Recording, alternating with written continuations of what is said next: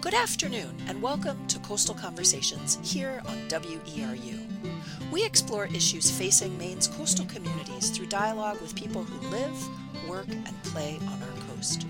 From fisheries to tourism, from energy to environment, from economy to ecology, we go beyond the social media sound bites, probing deeply into complex issues and solutions. Coastal Conversations is produced with help from the University of Maine's Sea Grant program, whose mission is to support Maine's coastal communities through research, outreach, and education. In partnership with the National Oceanic and Atmospheric Administration and the University of Maine, Maine Sea Grant brings marine science to Maine people. This is Natalie Sprinkle from Maine Sea Grant, and I hope you'll stay with us for the next hour of Coastal Conversations.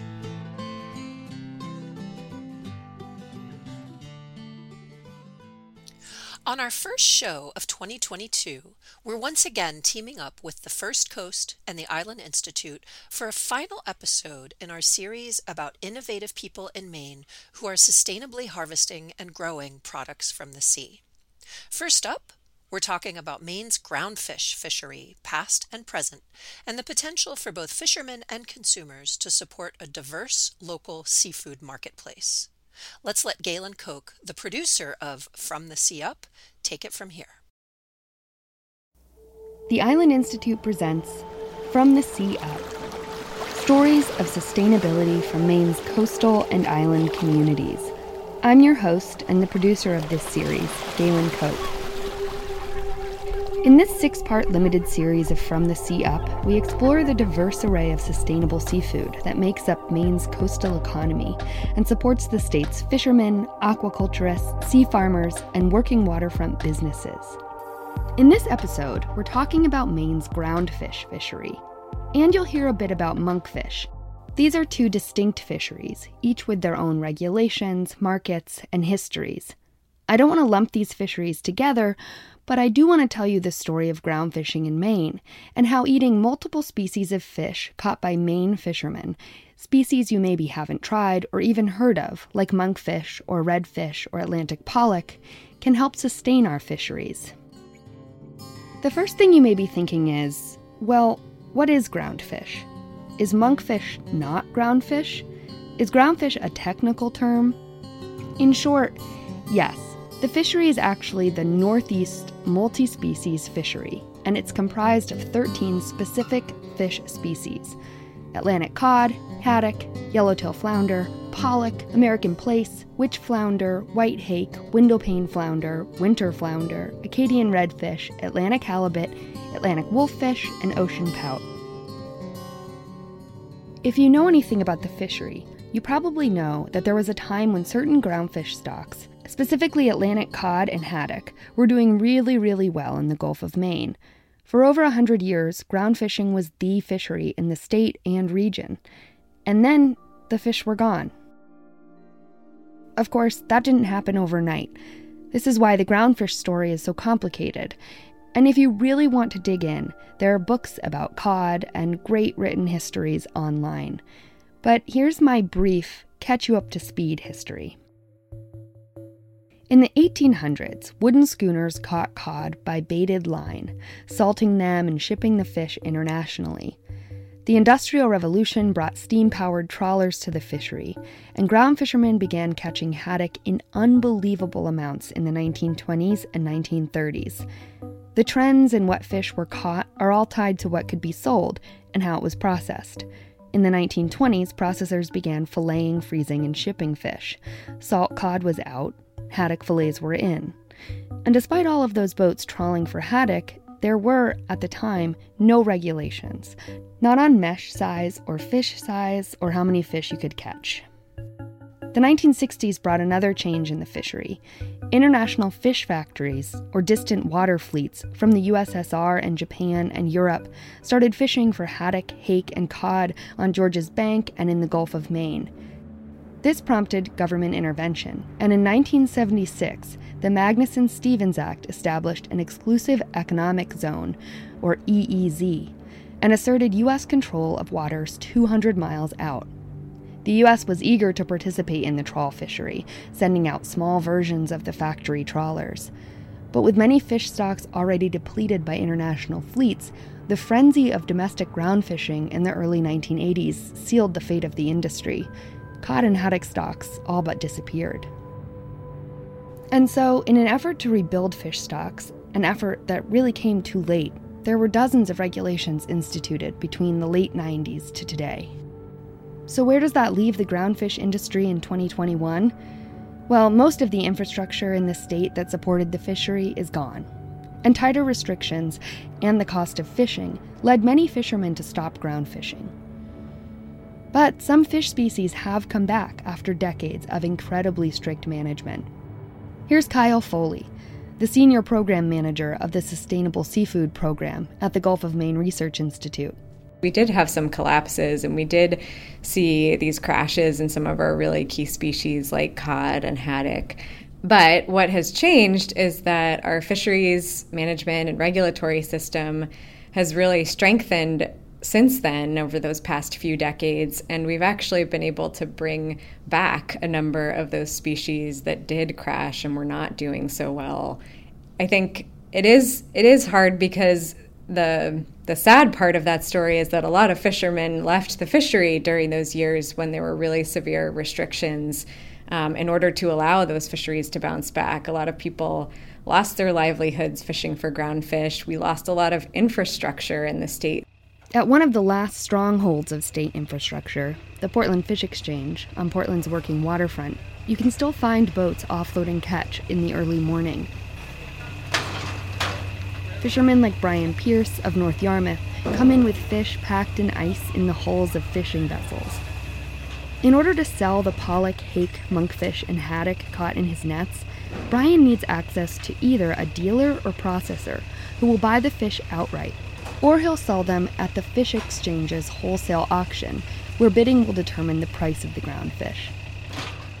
The auction and infrastructure at the Portland Fish Exchange is vital to the fishery. Fish are offloaded in buckets and sorted by species to sell at the online auction. And sometimes a catch can yield really great prices. Here's Brian Pierce.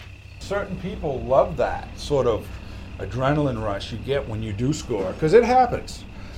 You know, it happens a lot less than it doesn't. But, you can come in and the circumstances are just right. You can have a good catch and hit a $3 average, and oh my God, it's like going to Vegas and hitting the bar. It's like ding, ding, ding, ding, ding, ding. And some people really just thrive to do that. They'll accept all the bad trips to get that one good one. But in recent years, lowering demand and prices of some groundfish have led fishermen like Brian to switch to more reliable markets, like monkfish, even if the price for that fish might be lower. Monkfish has historically been sold overseas or to domestic Asian markets as a whole fish or tail. Typically, the whole price is a steady price. It doesn't ever fluctuate. And if it's going to drop, they tell you, and it's like lobsters. All right, it dropped 10 cents, or it went up 5 cents, something like that.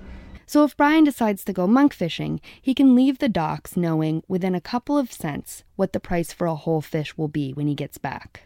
You bring in groundfish into this building, you have no clue. You have no clue. You think you might have it figured out. You leave the dock, you see a pattern, the price is good, You sneak out, you get lucky, you score a good catch, you come in, guess what? You get half. You get half what it was when you left, what you were anticipating. How many times that's happened to me, I can't even imagine to guess, but a lot. It's a hard pill to swallow because it sets you up for disappointment, and you just for me to know roughly a pretty good idea what I'm going to get before I leave is worth an awful lot of money. So that's another reason I switched to monk fishing.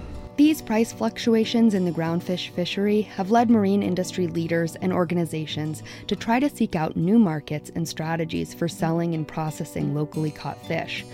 Because despite looking like it had hit rock bottom, there is a future for the groundfish industry in Maine. It just might look a little different than it did 100 or even 40 years ago. The management of the ground fishing industry has obviously changed a lot. Now there are area closures, quotas on each of the 20 groundfish stocks, and regulated mesh sizes and minimum fish size requirements by species. The fishery is also closely monitored, with both in-person and camera monitoring on fishing vessels. These strict regulations created, essentially, an entirely different kind of fishery. We thought that there was going to always be big boats coming into Portland, landing lots and lots of pounds of fish. This is Ben Martens.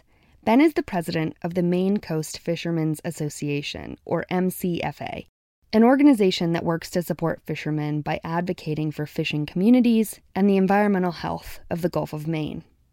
And what we're struggling through right now is the transition to a groundfish economy that is built upon the idea of small boats, high quality, and honestly, it's seasonal, right? Like if we don't have the big boats coming in, we aren't going to have the consistent source of fish coming across the docks that is needed to commoditize the fish. And so that's where building the connections to our community, focusing on projects that are increasing the value and the quality of our fish, and recognizing that groundfish is an amazing opportunity for our state. One of the things that our organization's been working on since it was started almost 15 years ago was we want better regulations in place and better science taking place to lead to a better situation for the groundfish fishery when it comes to the abundance of fish in the ocean. The management of the groundfish fishery in Maine is, as I said, really complicated. And this is a podcast about sustainable fisheries. So instead of trying to get into the details of how the fishery is managed, let's talk about the basics.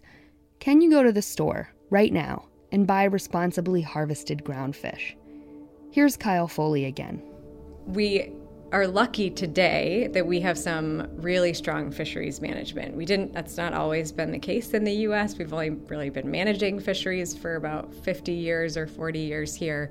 But today we've really managed to strengthen our fisheries management. We have a lot of healthy and abundant fisheries. Kyle's work at the Gulf of Maine Research Institute, or GMRI, focuses on identifying what fish species are sustainable. The most basic definition when I think about fishery sustainability is just that sustainability means we want to leave more fish in the water for the future. We want to make sure that when fishermen are harvesting from the ocean, they're leaving enough fish in the water that species and population can reproduce and replenish itself, and that it's not going to get depleted. GMRI has a set criteria to verify sustainable seafood species. So on that list, in the Gulf of Maine groundfish fishery, you have American plaice, Atlantic pollock, redfish, white hake, and remarkably, haddock. But just because a fish isn't verified sustainable doesn't mean you can't or shouldn't eat it. It's not necessarily an indication that people need to completely avoid eating that fish. And with cod in particular, that fishery is being so strictly and tightly managed, and fishermen are allowed to catch such a small amount of cod, and that small amount that they're allowed to catch is being informed by scientific advice when the regulators make those decisions. And so fishermen are already suffering from the loss of a lot of income from cod, and I wouldn't want to see them further penalized by people avoiding eating that small amount of cod that they are allowed to catch and land. So when I see local cod available or on a menu, I'm not afraid to eat that cod. I don't feel uncomfortable doing that because I know that it is being really strictly monitored and managed. I want to take a moment and kind of untangle the word sustainable. I say that word a lot in this series, and it can feel kind of jargony. Like, what does that mean? We have fisheries that are environmentally sustainable, monkfish and certain species of groundfish. But sustainable fisheries mean something else, too. Sustaining a working waterfront economy is another aspect of sustainability. We can support the efforts by fishermen to responsibly harvest seafood. Fishermen want there to be fish for their own livelihoods long into the future, and so sustainability is important to them too, and making sure that we do have fisheries here for generations to come so that their kids can keep working on the water as well. So sustainability is important for a variety of reasons, and not just some of the typical ones. In order to have responsibly managed fisheries, we need fishermen to make money. If we want the Maine economy to include a marine economy, then we can directly support responsibly harvest Maine fish in a really easy and simple way. seek out and buy that fish. As a region across the Gulf of Maine, we still do have really healthy and abundant ground fish today. And it still has a ton of potential. There's so much of the ground fish quotas that are not being harvested.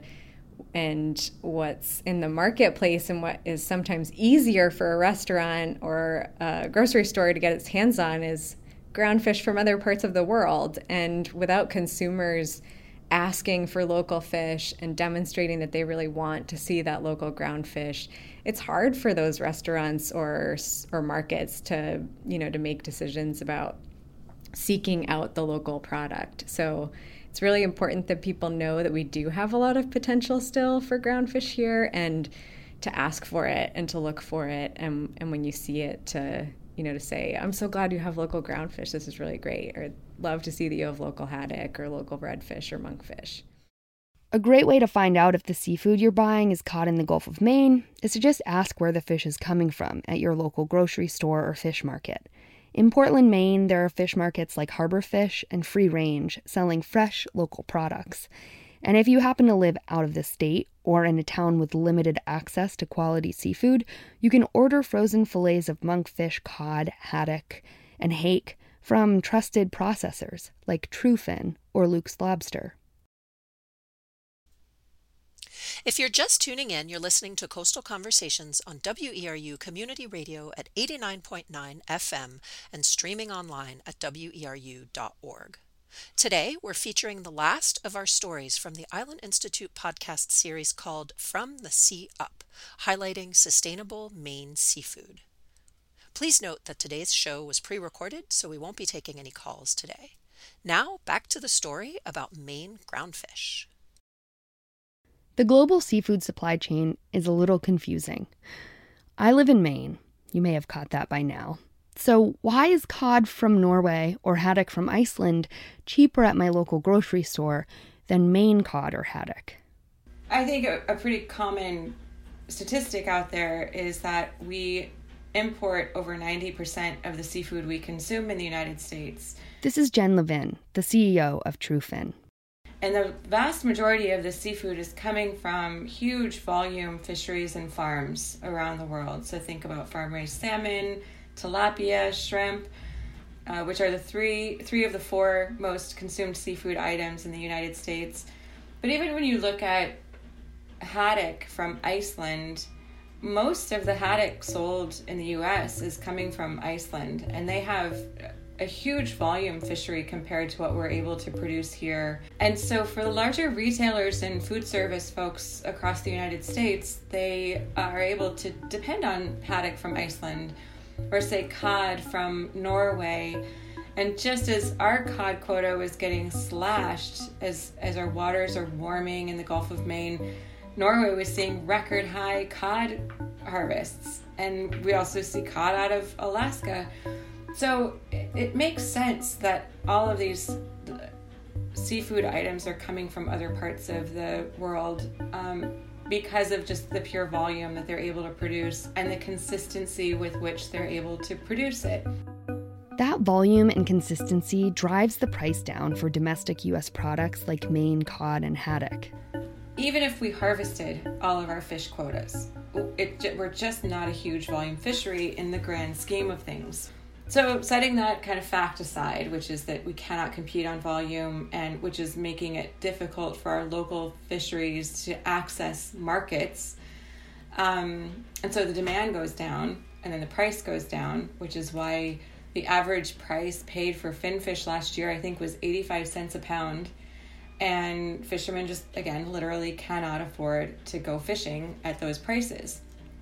What Jen realized while working at the Gulf of Maine Research Institute was that while Maine fishermen can't compete with volume fisheries, they can compete with high-quality fisheries. Trufin incubated at GMRI, and the company provides high-quality, sustainable seafood from the New England region. So we had an opportunity to bring some experts in from outside of the region, even outside of the country, to train us and fishermen on handling practices that accomplish much better quality product. And with that quality, we're able to market it to more discerning buyers. And and who are able to pay more for it, who do pay more for fish that meets their quality standard. And that means that we're able to pay the boats more. So we're able to guarantee prices to fishermen for catch that meets our quality standards. And a lot of the fishermen we work with are able to go fishing and continue to make a living on the water because we are there at guaranteeing these prices. Some of whom wouldn't, like, they would have left the fishery if they didn't know that they could make a living on the water and make a paycheck. I'm really pleased that we've been very successful in helping to re-educate the American consumer, from the home cook all the way to the high-end chef, about the diversity and the quality of catch we're able to accomplish right here from the Gulf of Maine. And for fishermen like Brian Pierce, that added value can make all the difference. As a fisherman, I mean, I would personally way rather catch less for less fish and get more for it. Even if it was the same amount, if I caught 1,000 pounds, I got $2 a pound, or 2,000 pounds, I got $1 a pound. I'd way rather handle the 1,000.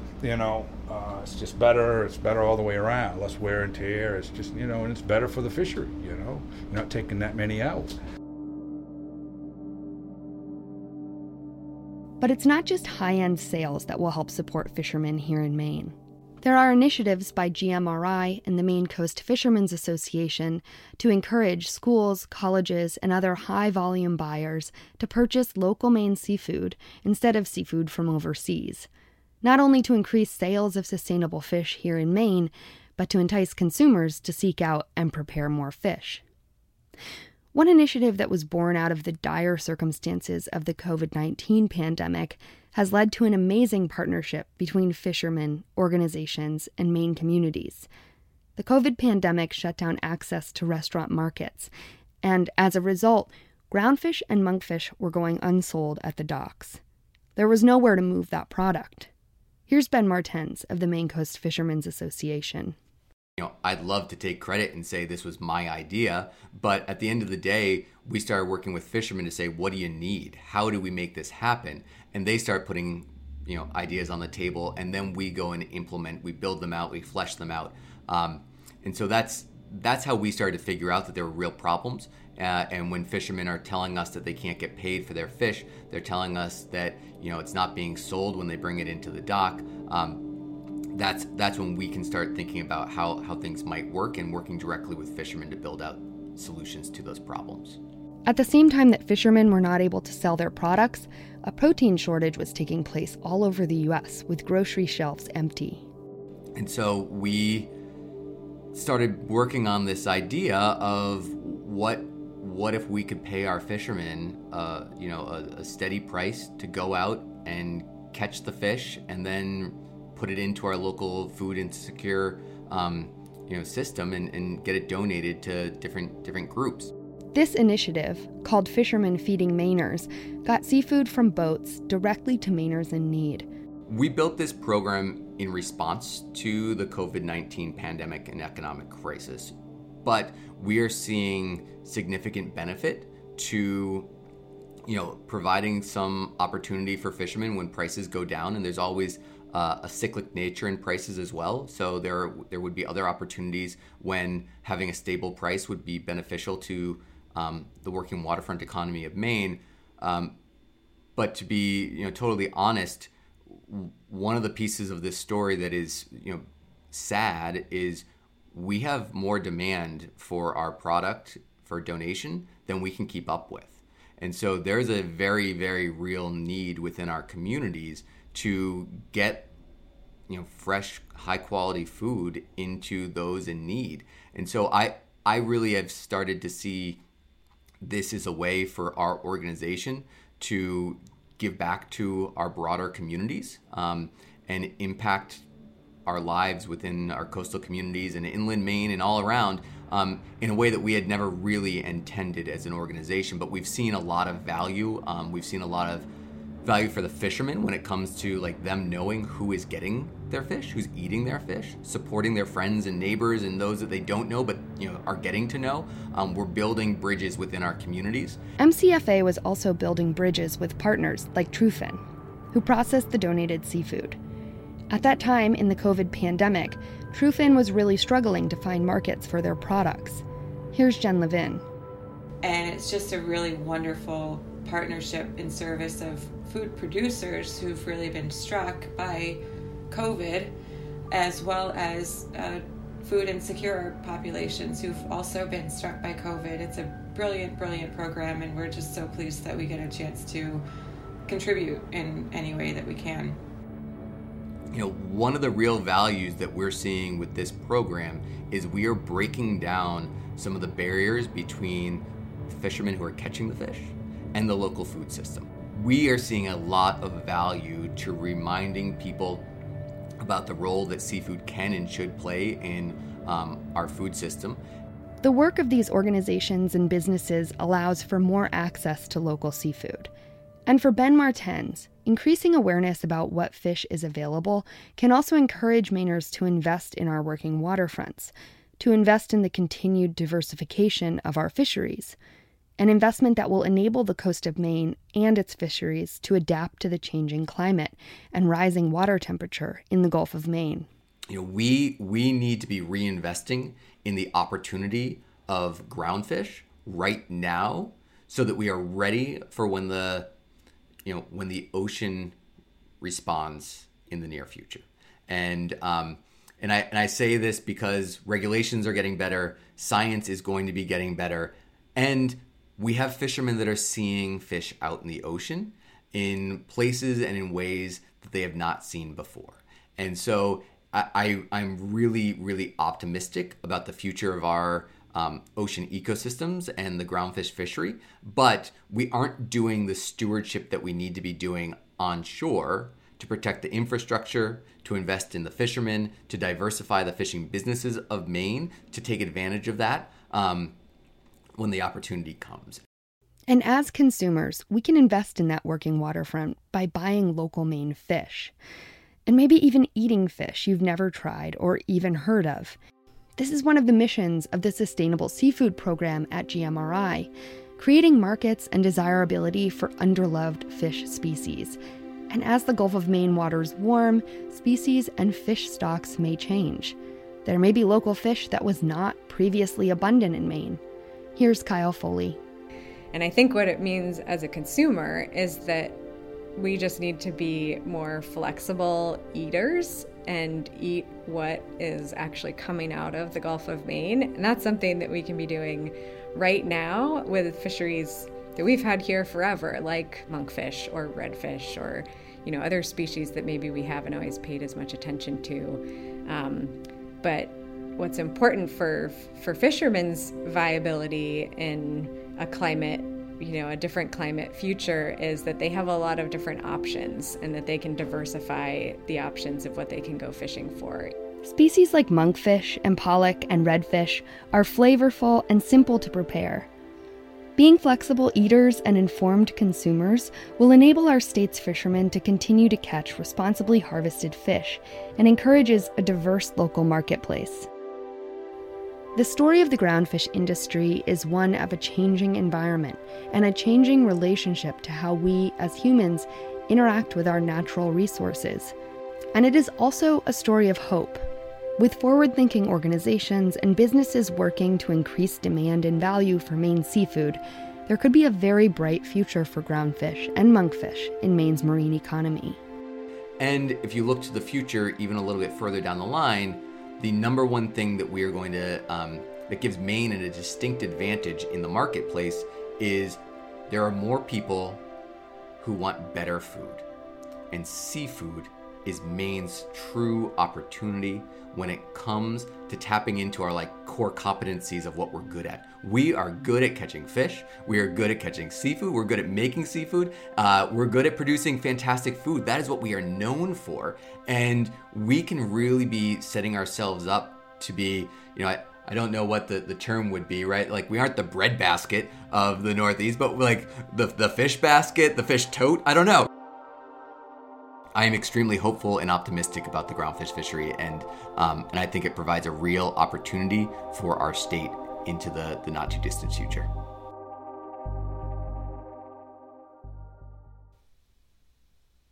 Our story about groundfish was the first in today's two-story episode of Coastal Conversations here on WERU Community Radio.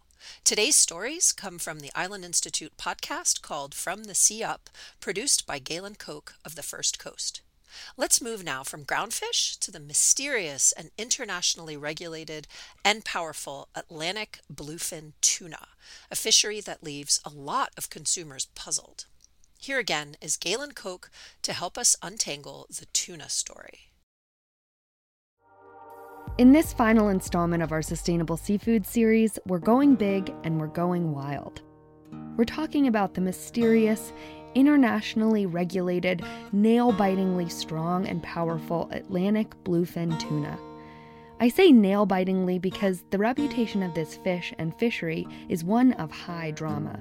So high that National Geographic has sustained 8 seasons of the reality show Wicked Tuna on that drama. Despite making great television, the bluefin tuna fishery is a fishery that leaves a lot of consumers puzzled. Is it okay to eat?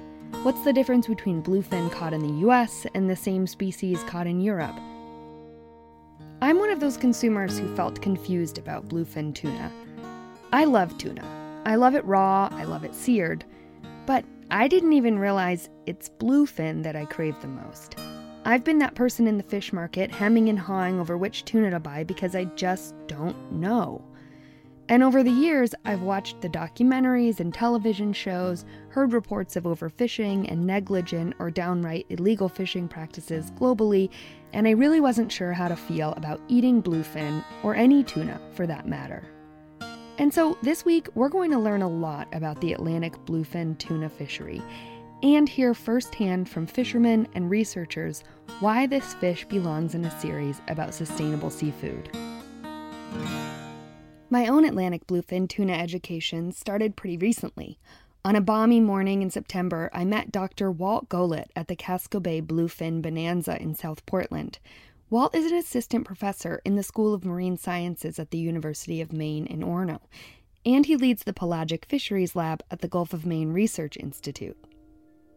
When I meet Walt, he's elbow deep in a fresh tuna head, a head that was carefully handled and delivered by the fisherman who just pulled into the dock with a 600-pound bluefin. So anything that can grow up to 12 feet and weigh almost a ton is something that people are automatically going to be drawn to, right? We're all sort of drawn to the megavertebrates, the big things, the rhinos and elephants and lions, and the ocean is no different. And so tunas are these large fish. As people learned more about them, some of the really unique features that set bluefin apart from other species of fish, one is that they're warm-bodied. So that's a really unique feature. When you have a warm body and you have a large size and you have this wonderful body that's just totally adapted to be a long-distance swimmer, it gives them the ability to travel all over the ocean. And that's one of the other really interesting aspects about them, is that with the exception of the extremes, very, very cold Arctic and very, very hot tropics, these fish really don't have any boundaries. And in fact, they've even been found off of Brazil back in the 60s, where the water is exceptionally warm. So their size, their physiology, and their movements, I think, are the 3 big things that people are just drawn to. Walt expertly cuts into the tuna head with a saw, revealing 2 small, almost imperceptible cavities. He reaches inside and extracts the inner ear bones of the tuna, 2 tiny calcium carbonate structures called otoliths. Walt and his team, Isabel C. and Sammy Nadeau, extract the otoliths and a tissue sample from the tuna head, and they record the location and time the fish was caught. That information is provided by the fishermen. The team isn't usually doing this processing at the Spring Point Marina in South Portland. They're usually set up behind GMRI, where they process thousands of tuna heads per season. Working with Lisa Kerr here at the Gulf of Maine Research Institute, and then also working with Drs. John Walter and Matt Loretta at the Southeast Fisheries Science Center, we're using 2 techniques, otolith chemistry and genetics, to understand where the fish have actually come from or where they originated from, spawned. Dr. Lisa Kerr is a research scientist at GMRI. She studies fish populations and population dynamics to aid and inform sustainable management practices. And with tuna, that's an especially complex management system for a particularly dynamic fish population. Here's Lisa. When you catch these fish, they all look the same. You can't tell if it's a Mediterranean fish or a Gulf of Mexico origin fish just by looking at it. Bluefin tuna do not have one ubiquitous stock or population. There are 3 distinct bluefin tuna populations in the world: Pacific, Southern, and Atlantic. In the Atlantic population, there are 2 stocks: the Western Atlantic bluefin, which spawns in the Gulf of Mexico and possibly the Slope Sea, and spans the eastern coast of the U.S. all the way to Newfoundland, and the Eastern Atlantic bluefin, which spawns in the Mediterranean and is found in the Med and oceans off of Europe. That eastern stock is more abundant than the western population off the U.S. coast. But bluefin are a highly migratory species, and they don't necessarily adhere to the imaginary line imposed on the eastern and western stocks. That's where Lisa and Walt's otolith research comes in. We work to collect heads from bluefin tuna, so essentially something that would be a kind of a byproduct or waste after the fish is harvested, and we extract the inner ear bone of the fish, and this is kind of a calcium carbonate structure in the head of the fish. And what's unique about the structure is it lays down banding patterns that correspond to the age of the fish. So much like a tree lays down rings and you can count those rings, that's what an otolith does in a fish. And so we can age the fish by looking at that bone. The other unique thing is that it actually preserves a record of the water chemistry the fish has experienced over its lifetime. So it's like sealing that in as it grows. And when we analyze the very center of that bone for the chemical composition, we can tell you if this fish, was born in the Gulf of Mexico or the Mediterranean based on the water chemistry being so different from those areas. And that's really how we get to start to disentangle the origin of fish that might look the same when they come up over the side of the boat, but when we do this kind of analysis, we can start to understand the relative abundance of each of these populations in our fishery. We know that they go across the Atlantic from one stock to the other, and to manage them effectively, really what you want to understand is what's that rate, what's the percentage of fish from one side of the Atlantic going to the other and vice versa. If there are a lot of Eastern Atlantic fish that are coming to the Western Atlantic and you don't know that that is occurring, then you get this impression that maybe the Western stock is doing better than it actually is, and instead of having an overabundance of this stock, perhaps what you're seeing is an overflow or a spillover of the Eastern stock into the West. That data that Lisa, Walt, and their teams gather at their labs at GMRI is extremely precise and extremely important to good fisheries management.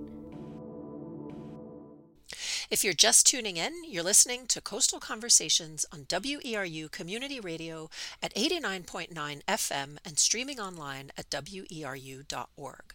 Please note that today's show was pre-recorded, so we won't be taking any calls. Today, we're featuring a couple of stories from the Island Institute podcast series called From the Sea Up, highlighting stories of Maine seafood and the people who harvest and grow it on our coast. Now, let's get back to our story about gathering data about Atlantic bluefin tuna. To gather that data requires the participation and investment of hundreds of fishermen and dealers all along the east coast of the United States. Fishermen like Pete Speeches. Pete fishes out of Portland, and he not only supplies tuna heads to Walt Golett, but he also tags tuna for scientific research. You have to have the right people doing your research, and that's where it's important for guys like Walt, which he's great about soliciting good people to do tagging for him, to do research. He's getting heads. I think they said they've done over 10,000 heads processed that since his program started, which means 20,000 earbone otoliths to research on and tell you where these fish came and went and where they spent their time, and see with science, with actual science, where these fish are going and what they're doing. But I've always wanted to have an understanding, and I think the only way to preserve this fishery is to understand these fish and be able to manage them properly.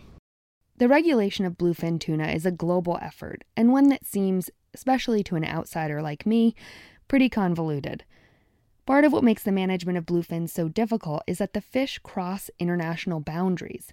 The total allowable catch, or TAC, of bluefin in the Atlantic is determined by the International Commission for the Conservation of Atlantic Tuna, or ICAT. Here's Walt. That TAC is established by ICAT in the Atlantic for us. Then that is given to the United States, to NOAA, the National Marine Fisheries Service, and as I said, they will distribute it to the user groups. The user groups in the U.S. Atlantic fishery include anglers, recreational boats, pelagic longliners, once in a while they catch bluefin, so they have a small allowable bycatch quota, commercial rod and reel fishermen, commercial harpooners, and purse seiners.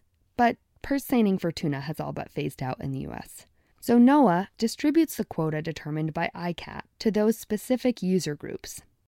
That quota is going to get caught. It's going to get caught regardless. There can be discussions, and there are rather lengthy and sometimes heated discussions about whether or not the quota that ICAT sets is the most appropriate one. Was it scientifically driven? Was it politically driven? Was there a little bit of both? And sure, there can be discussions on that. But the bottom line is that there's a quota that's implemented by a group of professionals, by the way, that come from not just the United States. ICAT is a consensus body, which means the United States just can't unilaterally go in and say, well, we want 2,000 metric tons of tuna. It doesn't work like that. The research that Lisa and Walt conduct at GMRI directly impacts quota decisions, along with other determining factors. But it's not just the data from U.S. fisheries that factors in. Here's Lisa.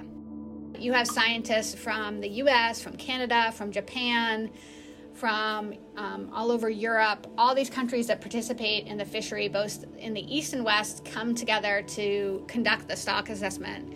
And everyone's sort of bringing their data to the table, combining it, working together to get the best estimate for how many bluefin we think are in the East and the West. And so I think it's a really rigorous process that happens, but there's a lot of uncertainty that it's really hard to get around. So there's this uncertainty about mixing that we're still trying to account for, how many fish come from where. And then there's just, obviously a lot of uncertainty with feeling like you have sufficient data collected on something that has such a complex life history and is able to move in such large scales. If you have any knowledge of the bluefin fishery, you may remember that there was a time when the fish was far less abundant in the Gulf of Maine. Atlantic bluefin tuna has had a real comeback, and the wild-caught fish, like we get in the Gulf of Maine, is a smart and sustainable seafood choice, according to the National Oceanic and Atmospheric Administration. Those wild-caught fishing methods, harpoon and rod and reel, along with limits on how many fish can be caught, restricted fishing days, and strict quotas have allowed the population to bounce back. There's been a lot of focus on rebuilding in the past decade, and I think we're now starting to see some real positive signs coming out of the stock. And there's still a lot to understand with bluefin tuna because it's very complex. We're still learning new things. What's nice to see that there is evidence of kind of this increasing availability of the resource to the fishery. And nature has something to do with it too. As I said before, tuna is extremely migratory. They're also big fish, apex predators, and they travel to find fatty fish to feed on, like mackerel and herring. Here's Pete Speeches. I've been involved with fisheries research ever since I started, and I've been on the AP panel, worked closely with the AP panel. I'm on the board of directors of the American Bluefin Tuna Association. So research and science is a hot button for me. The fishery, when it lulled in New England, it wasn't the fish were gone. The fish just never came inshore, is what the final theories were, is that they stayed offshore for whatever reason. We have always been very strong in conservation. We have the biggest measure in the world for legal fish to be sold in the United States. And we made a few mistakes in New England with forage fish, about how the forage fish were being caught, which will drive it, if there's not, they're only here to eat and spawn. That's what fish do. So if there's not food here, they're not going to be here. A less abundant stock of forage fish could have been one reason Atlantic bluefin weren't coming in to feed in the Gulf of Maine. It's not clear. Their habits and lifestyle remain very mysterious. But what is clear is that right now, after years of stock rebuilding practices and some changes in the fish populations in Maine waters, there are a lot more bluefin tuna feeding in the Gulf of Maine. The herring fishery has sustained incredible declines over the last few years, so much so that there's hardly any quota left to catch. And how that ties into bluefin is, I mentioned before that they swim a long distance and they've got this souped up metabolism. Well, when they get here, they're ready to eat. It's like, I need to eat something and I need to eat it quick. Bluefin are coming here to eat, and they're coming here to eat stuff that's really fatty. It's like going out in the ocean and just eating double cheeseburgers all the time, right? That's what they want. And so with the decline of herring, one of the potential outcomes is that, well, our bluefin might go. They might just disappear. But ironically, they're not. They're here in really big numbers. And so I've got students in the lab who are actually looking at diet and foraging ecology, and they're finding that, in fact, the diet of bluefin actually has changed. It's gone from a herring-dominant diet now over to a diet that's dominated by squids, and even things like Atlantic menhaden, which historically were here in big numbers. They disappeared for about 2 decades or so and now have reappeared, and they are becoming more of a staple for the bluefin diet. So it's really amazing how sort of nature fills in the voids when it needs to. Studying the foraging habits of Atlantic bluefin is an ongoing project for Walt and his team. This research shines a light on just how intricately woven the ocean's ecosystem is. Regulations on other fisheries, like herring or menhaden, called pogies in Maine, affect other fish, not just fishermen.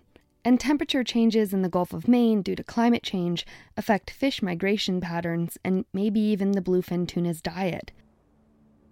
There are so many unknowns in the ways in which our ocean ecosystem will change in the next few decades. Unknowns that make Walt and Lisa's research critically important for understanding Maine's ocean and fisheries. As bluefin stocks rebuild in the Gulf of Maine, fisherman Pete Speeches has noticed the change. Pete has been fishing for tuna in New England for almost 40 years, and he's seen big shifts in the electronics used, the fish prices, and how many fishermen are going after bluefin. You know, we just have never seen so many fish as we've seen in the last 10 years. There's days when you can catch 3 or 4 a day without any issue, and you can tell that this is a recovered fishery if you just watch how fast we fill our quota. This last year we filled our June, July, August quota before the 1st of August. Now, there's a lot of boats fishing to do that, but that means there's a lot of boats catching and landing fish as well. There are more boats going fishing for tuna, but that doesn't change the total allowable catch.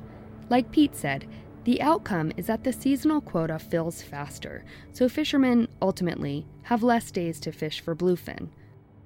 If you mention bluefin tuna to someone who's not too familiar with the fishery in Maine, you may hear about fish selling for hundreds of thousands or even millions of dollars in Japan. This is arguably true. There is one fish a year that sells for an exorbitant price, but that bluefin, caught in the Sea of Japan, has nothing to do with price setting or even market prices. And it's Pacific bluefin, not Atlantic. It's bought as a show of prowess by business tycoons, the first bluefin from the Sea of Japan bought at auction on the 1st of the new year. Some of the interest in the bluefin fishery is driven by stories, legends, and even inaccuracies, like the idea that you'll get tens of thousands of dollars for a fish, or even catch a 1,000-pound fish. Both scenarios aren't the norm. There was a time when these fish were valuable, and we didn't catch as many per boat then as we do now per vessel. People think that they can go out and catch a $15 or $20 a pound fish when the average last year was $7 a pound or less. With the price of lobster hitting $6 per pound this year, that price of $7 per pound for tuna doesn't seem very dramatic. And sure, they are huge fish, but these fish aren't always selling for $15,000. But for Pete, and for many other fishermen who've seen the ins and outs of the Atlantic bluefin fishery in Maine, their fishing trips aren't motivated by big dollar signs. It is a way to make a living, and it is a true sportsman's fishery. In Maine and northern New England, we usually anchor up, and it's a process of finding those fish, and hopefully one bites your hook, and then we catch the fish, we dress it, we bring it into our buyer.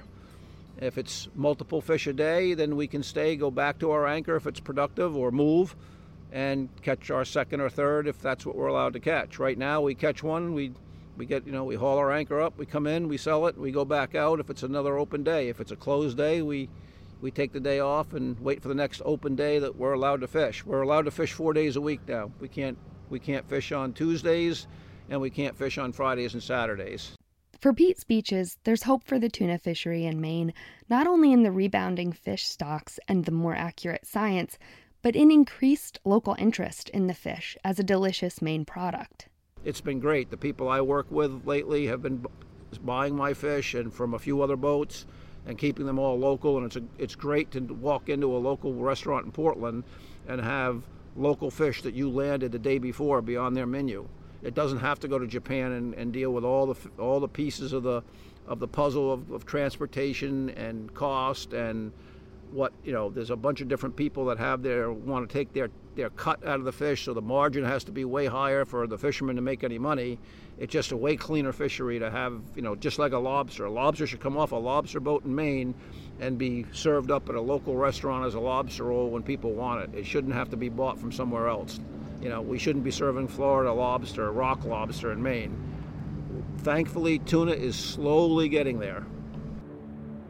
When I started this journey trying to understand Atlantic bluefin, I'll admit that I lumped all tuna together, whether that's albacore or skipjack or bluefin or yellowtail.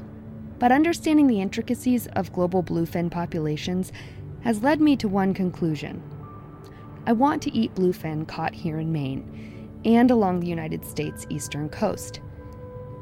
One of the reasons is that these U.S. fisheries are strictly monitored and regulated, and fishermen work hard to catch these fish, either with rod and reel or harpoon. Yeah, when a fish bites, it's that's what hooks people on this fishery. It's a very high emotional moment. The rod screams off. The rod goes down, cripples over, and the fish is screaming. It could be doing 40 miles an hour away from the boat, and all hell breaks loose. You're trying to get off the anchor, get the boat started. You got to chase the fish if you don't have enough line, and reel up your other lines so you don't cut them off, and try to keep the fish out of other people's lines and away from their anchors and away from lobster gear. And it's what hooks people. Once you see a bluefin tuna bite, you've never seen another fish bite like that. Even a 1,000-pound marlin on a troll gear is nothing like a bluefin. They're the strongest fish, they're the fastest fish, they're the biggest fish. It's quite an event. And like I say, you only have to see it once and people will be hooked for life. The thrill of tuna fishing, that emotional high, brings Pete back to the fishery every season from June to October. But there are other intangible reasons that Pete keeps getting back on the water every year to fish for bluefin tuna. He is simply a fisherman, to his very core. There are fishermen and there are people that catch fish, but the real fishing industry as a whole, it's not just an income producer, it's not just a vocation, it's a way of life, it's a lifestyle, it's not a vocation. And everybody that does it has done it their whole lives or generationally knows that. I love doing it. I don't think anybody can put a reason on that. There's fishermen that do fish that could make a lot more money doing other things, and they just love to be on the water. I love to be on the water. I love to catch big fish. I've targeted tuna my whole life. It keeps me on the water, which is where I'd rather be. Maybe it's connection to my family roots. I don't know if it goes that deep or not. I'm not a philosopher that way. All I know is what works for me, and I'd rather be on the water than on land.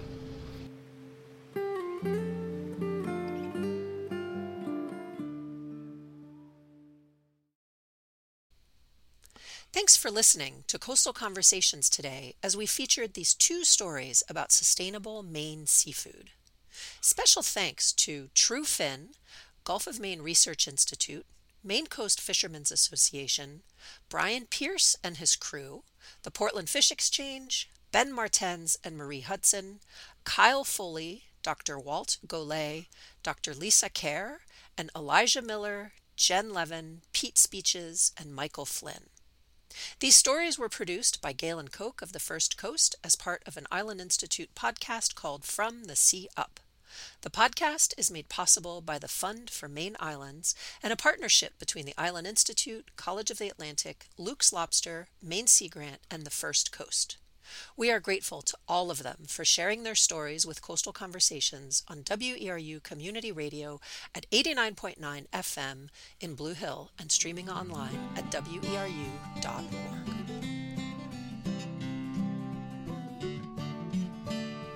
Coastal Conversations is produced with support from the Maine Sea Grant Program at the University of Maine, bringing marine science to Maine people.